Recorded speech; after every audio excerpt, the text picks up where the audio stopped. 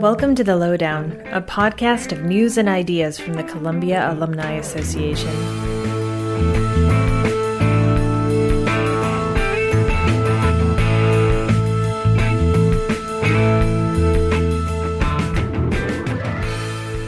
In case the internet hasn't already reminded you, March is Women's History Month.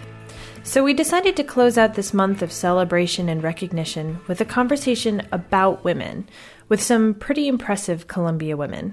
This June, Columbia Business School and Barnard College are teaming up to create an executive education program aimed at women.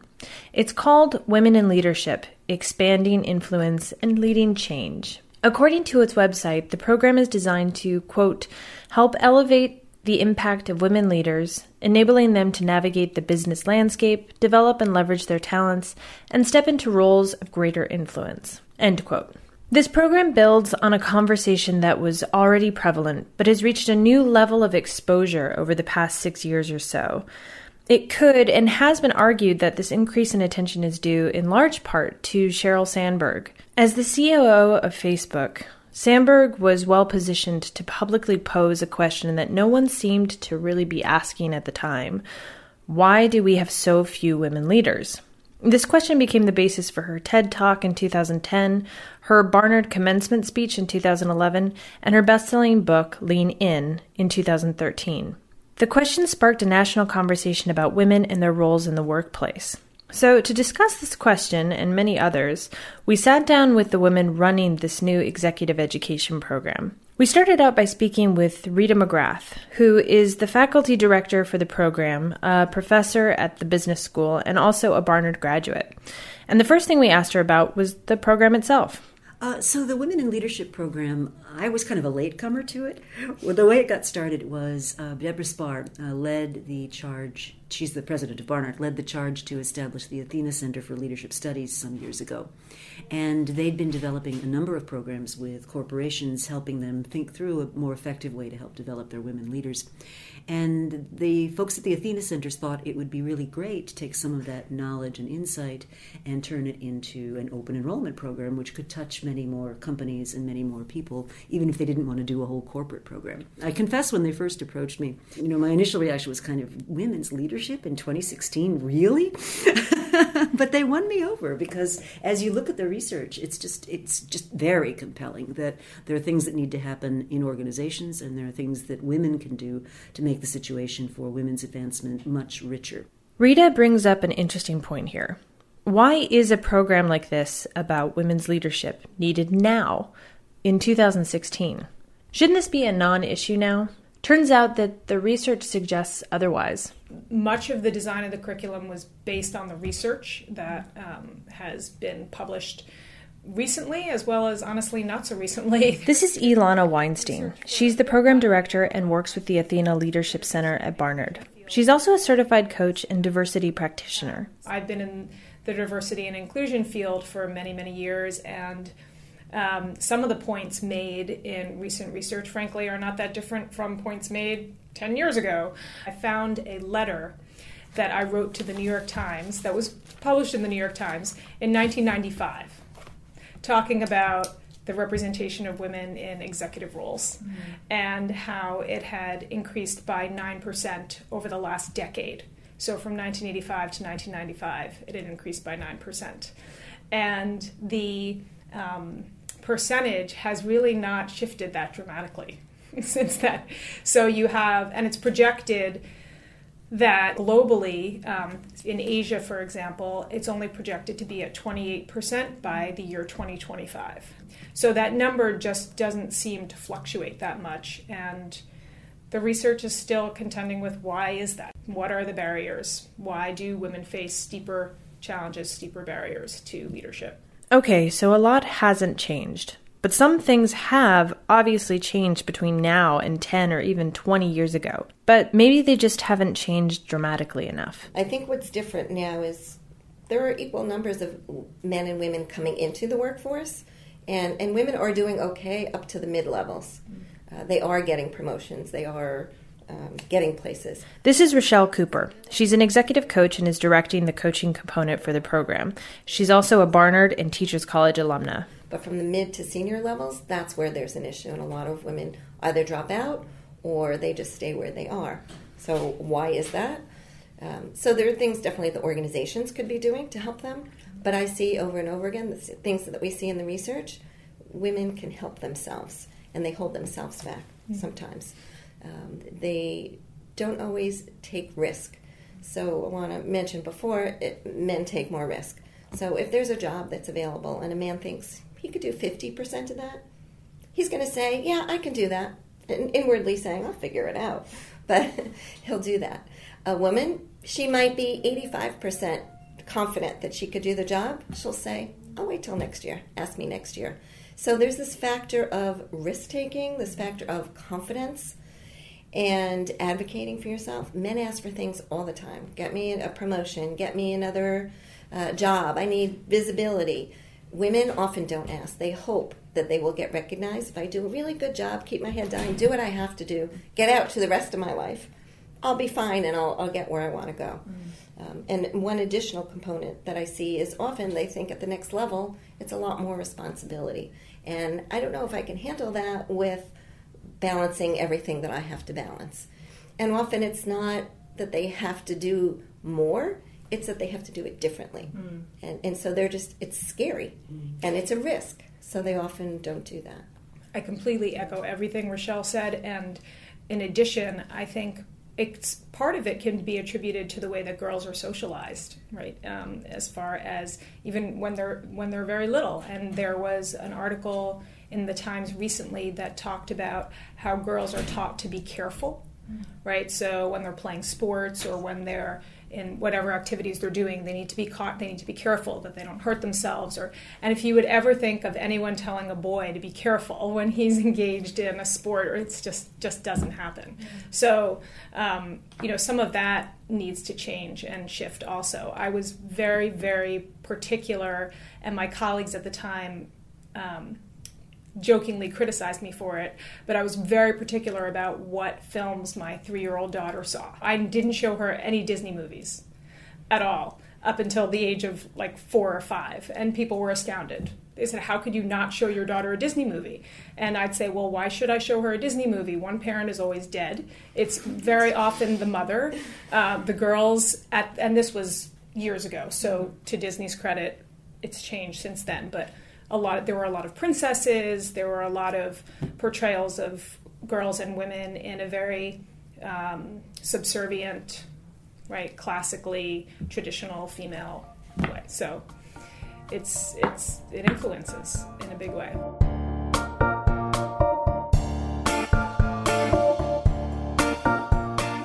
Changing women's roles in the workplace is as much the responsibility of the individual as it is the organization. Rita brought up one common workplace occurrence that demonstrates this nexus between the two. It's something that Barnard alum and business strategist Ann Huff calls the phenomenon of women being the wives of the organization. Women sort of fall into these roles of, well, I'm the one that sends the thank you cards. I'm the one that organizes the annual picnic. I'm the one that remembers to send flowers to the board of directors secretary. I'm the one. And, first of all, it adds a lot of work. Secondly, it's not work that does much for you. It's not work that is regarded with respect or esteem. And in a lot of organizations, they just kind of fall into this habit of expecting that if there's a woman in the room, she's going to take notes. If there's a woman in the room, she's going to make sure the coffee cups get cleaned up. And it's even worse internationally. So I think what we need to make organizations aware of is that that's just not okay, and it does actually have consequences. And so when I work with companies on these kinds of issues, I will deliberately move the roles around, and I'll say, okay, Joe, you're taking notes today. And just make it clear that these are burdens to be spread equally, not sort of left to one person. Yeah, it's actually really fascinating. I've witnessed it firsthand because I've done a lot of facilitation. And so in a classroom, if you break up a class into 4 or 5 groups and have them at flip charts, inevitably in a 5-person group, if there's one woman in that group, she will be the one nominated to take notes. And I've seen it happen both ways, where she will either be told, oh, you know what, you have better handwriting, you take the notes, and we'll just accept it and say, okay, right, and be willing and do it, or the woman will volunteer. But it's actually really fascinating. And doing exactly that, turning it around and saying, no, you know what, why don't you take notes? Your handwriting may not be as good as mine, but go for it. It's powerful. It's really powerful. And another phenomenon that we were talking about the other day is based on some research by my colleague Adam Galinsky. And they did these studies where they would match people's names with certain kinds of skills and abilities. And so the names would be either male or female. And the background would show either greater experience or greater education. And in the first experiment they ran, they didn't tell the respondents anything in particular about the people, and the respondents always picked the man. And when they picked the man and were asked why, they said if the man had more experience, they said, oh, well, experience is the more important thing. If they picked the man where education was the high thing, they said, oh, well, education was the more important thing. So another really simple organizational intervention is to say, let's settle on the criteria first, and then we're going to look at what the choices are. This actually echoes a really famous change that was made in the way symphony orchestras are recruited. Yeah. And, 30 years ago, 40 years ago, orchestras were like 99% men. It was all men. And the premise at the time was, men are more steady, men are better musicians, men are more innately talented. And then a group of people said, wait a minute, that can't possibly be. Let's run an experiment. And so what they did was they set up blind auditions where the people judging the auditions couldn't see the participants, and they put carpeting down on the floor so you couldn't hear like high heels click, click, clicking. And the results were astonishing. The chances of women being elected to, chosen for a symphony orchestra rose by something like 400%. I mean, just that one simple change of taking gender out of the analysis when you're trying to judge based on actual accomplishment. And you also reminded me of a study that was done at Harvard quite a while ago, which is called the Implicit Association Test, where it's actually an online test that you can do, and there are multiple categories. There's gender, there's race and ethnicity, there's sexual orientation, there's religion, there's appearance, and all sorts. But you can go online and do this test, and what it does is it reveals some of your unconscious biases and some of the implicit associations that you make. And just because you're a woman doesn't mean that you're going to be biased in favor of other women, right? So you can, in fact, have be biased against an identity group that you're a part of. Ilana talked a little bit about the reasons that this bias might crop up in the workplace. And one of those reasons might be the notion of the queen bee. The notion of the queen bee is that there's this very senior, powerful woman who does not support or, in fact, can damage or prevent other women from succeeding because they feel threatened, right? And I was thinking about it, and part of it is really due to the fact that because these roles in a way are so precious, right? There are so few women in these roles that when women finally do ascend into these roles, they're almost protective of them staying there. And so the idea that they worked really hard, fought really hard to get to this place, and that somebody else could take that away from them could be contributing to why that phenomenon happened. And how do organizations combat these biases? Rita offered one possible solution that Deloitte, the professional services firm, developed. Deloitte did a big study some years ago because they were very worried about this leaky pipeline where, they were recruiting equal numbers of women and men and then losing these very expensive hires as they moved up the hierarchy.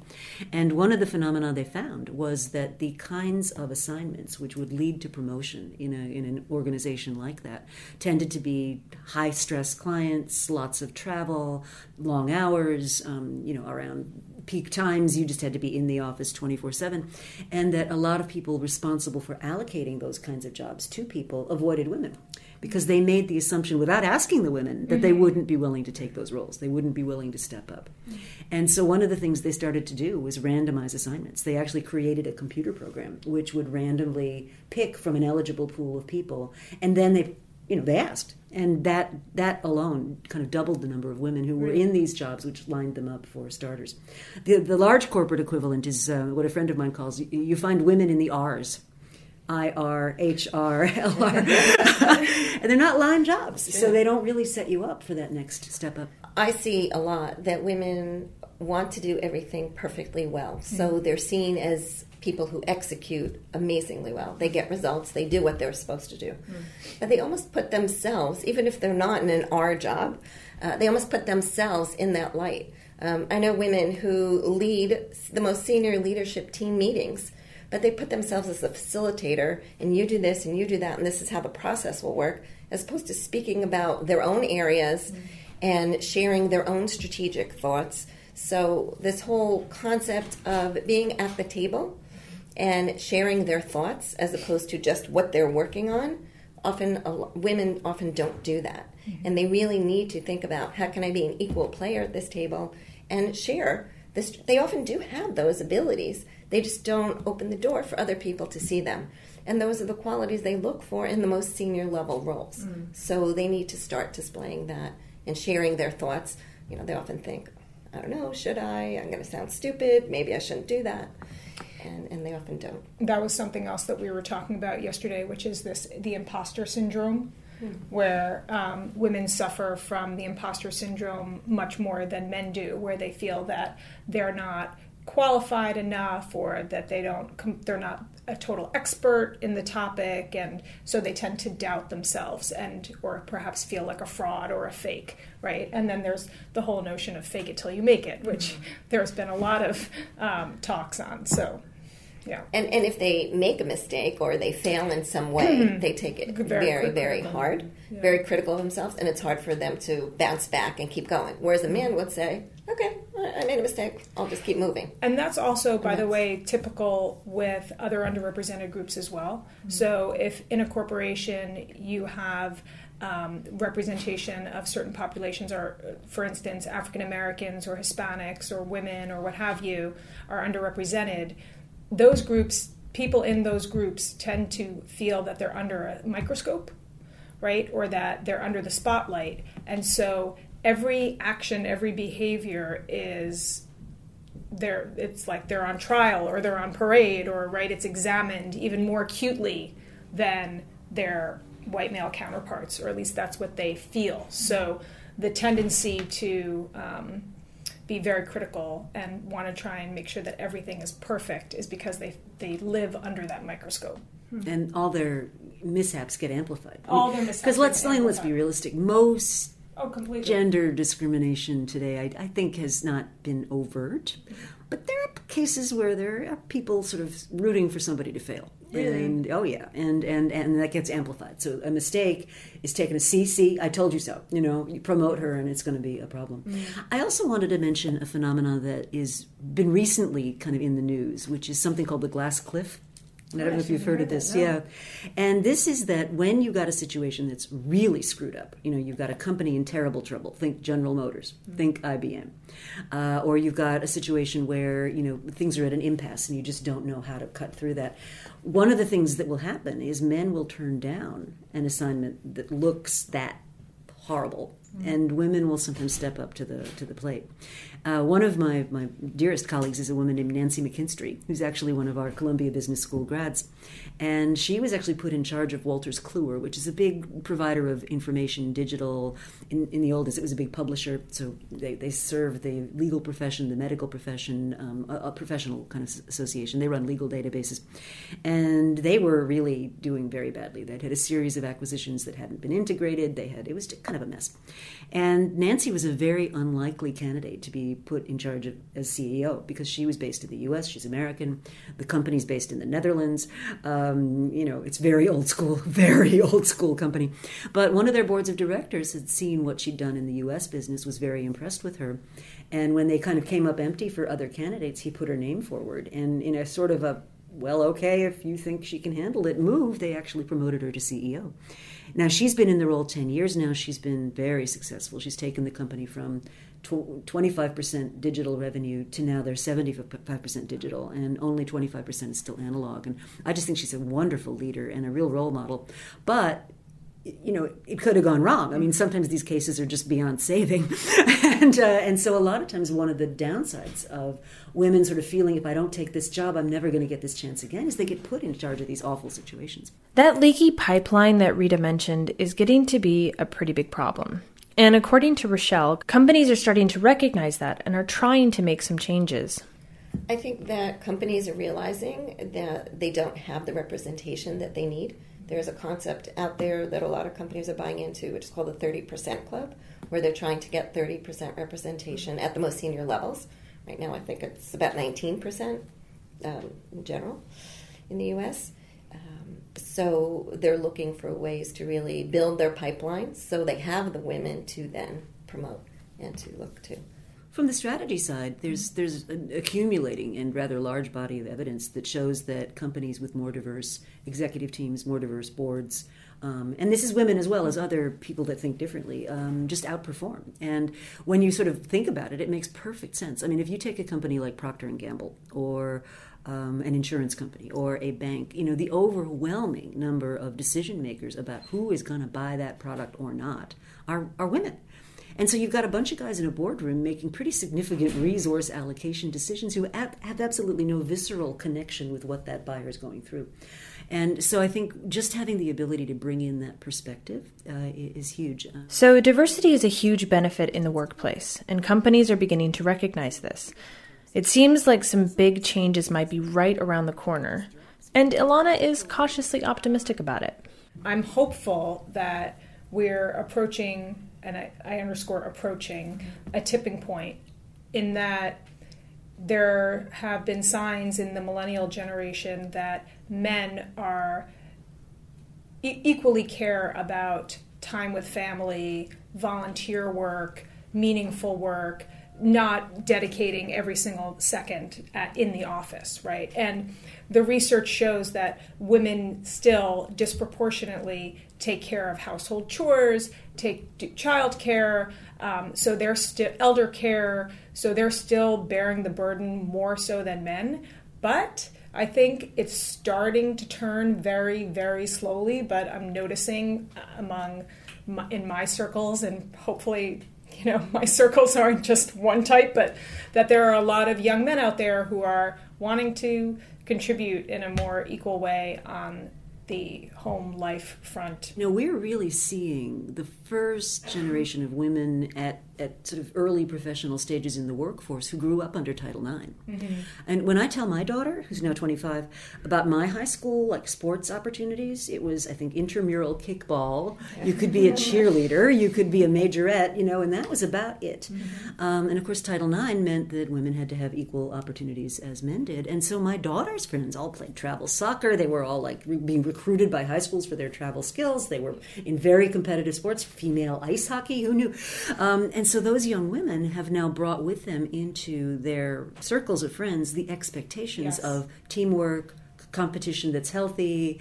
They don't really put up with this stuff about, you have a completely different role to play than I do as a man. My daughter is 13, and she just became the first girl to join the all-boys baseball team. Yeah. Wow. And but what was great was that when she was thinking about, persuading the athletics department to let her do this, the boys were completely armed and ready to back her up. And so that, just that experience, I think, for her and for the boys, really shifts their thinking. So boys today are much more accepting and embracing of girls being in places maybe where they weren't before. Ilana thinks that we are on the precipice of some major changes. And Rita suggests that institutions like Barnard are uniquely positioned to help bring some of these changes into practice. There's just a huge amount of evidence that women who have attended women's colleges, and Barnard actually is at the top of this list, outperform in whatever field of endeavor they choose to compete in. So whether it's the arts, whether it's writing, whether it's business, that relative to equal pairs of women from coeducational institutions, the women at women's colleges do a lot better. So to me, at this, I think you referred to a tipping point, Ilana.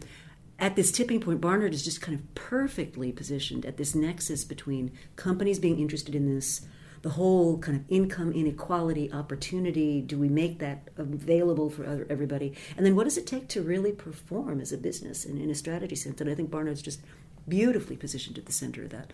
And as for the business school part, they've been very enthusiastic. Our dean is really working hard on increasing the number of women in our MBA program, really trying to make sure that when our women are in those programs, they get the chance to succeed and that they get the opportunities that are equivalent to men.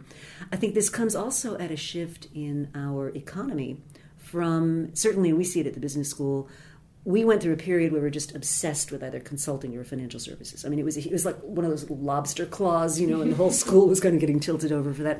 And I think what's happened in recent years is there's been a really revisiting of that notion in the sense that, we need artists and we need people who are creative and we need people who think digitally and we need people who are capable of telling stories. And so the school is really shifting its center of gravity to be much more open to the kinds of careers and the kinds of interests women have traditionally excelled in. So I think it's a great time for the school as well.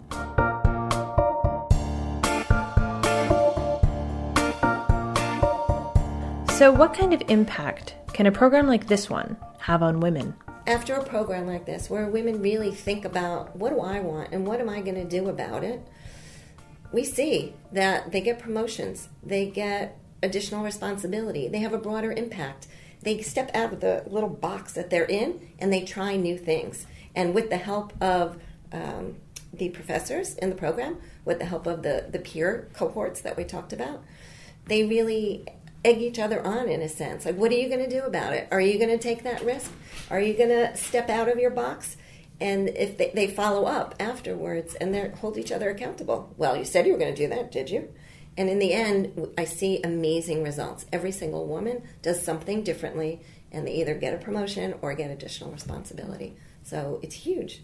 It's really huge. What I really liked about the approach that Barnard was proposing was it's very carefully done. It's based on very solid research, and the interventions show promise of being really long-lasting. And so it's not, don't think of it as a course. Think of it as a preparation phase where women are really getting some assessment, getting some coaching, being prepared to move into a different part. Then they have this in-person moment where they are with like-minded other folks and get taught really critical skills, things like how do you advocate for yourself in a way that doesn't make you feel cheesy? How do you promote your accomplishments in a way that doesn't seem self-serving? How do you walk that tightrope, which women have between, if you're very assertive, you're seen negatively for a set of reasons, and if you're very flexible and congenial, you're seen as a lightweight. And how do you find your way in that kind of mode? It's not just preparation for the women in terms of their leadership skills, but a big piece of it is also helping the women to think about how they can use what they've learned to make change in their organizations, right? Because it's really a two-way street. It's the women investing in their own leadership skills, and then it's what organizations need to do to change the culture and policies, etc. And women, as well as men, can be great champions and change agents for that. So how can we prepare them to be those change agents?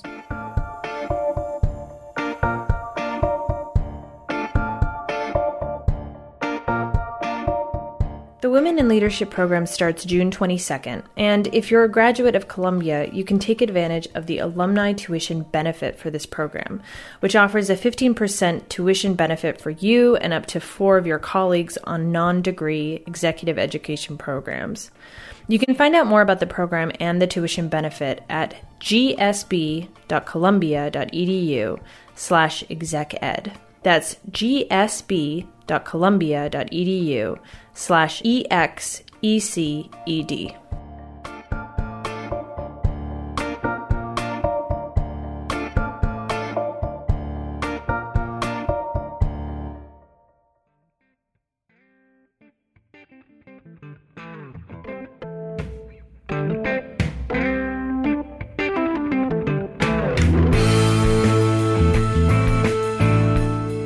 This podcast was produced by the Columbia Alumni Association. Columbia University is a mecca of great ideas in one of the world's greatest cities. And with over 320,000 Columbia alumni who are leaders in every field imaginable and spread across the world, the Columbia Alumni Association brings you the latest musings, updates, and insights from Columbia University. Learn more about the Columbia Alumni Association at alumni.columbia.edu. And to get even more news and ideas from Columbia, check out thelowdown.alumni.columbia.edu.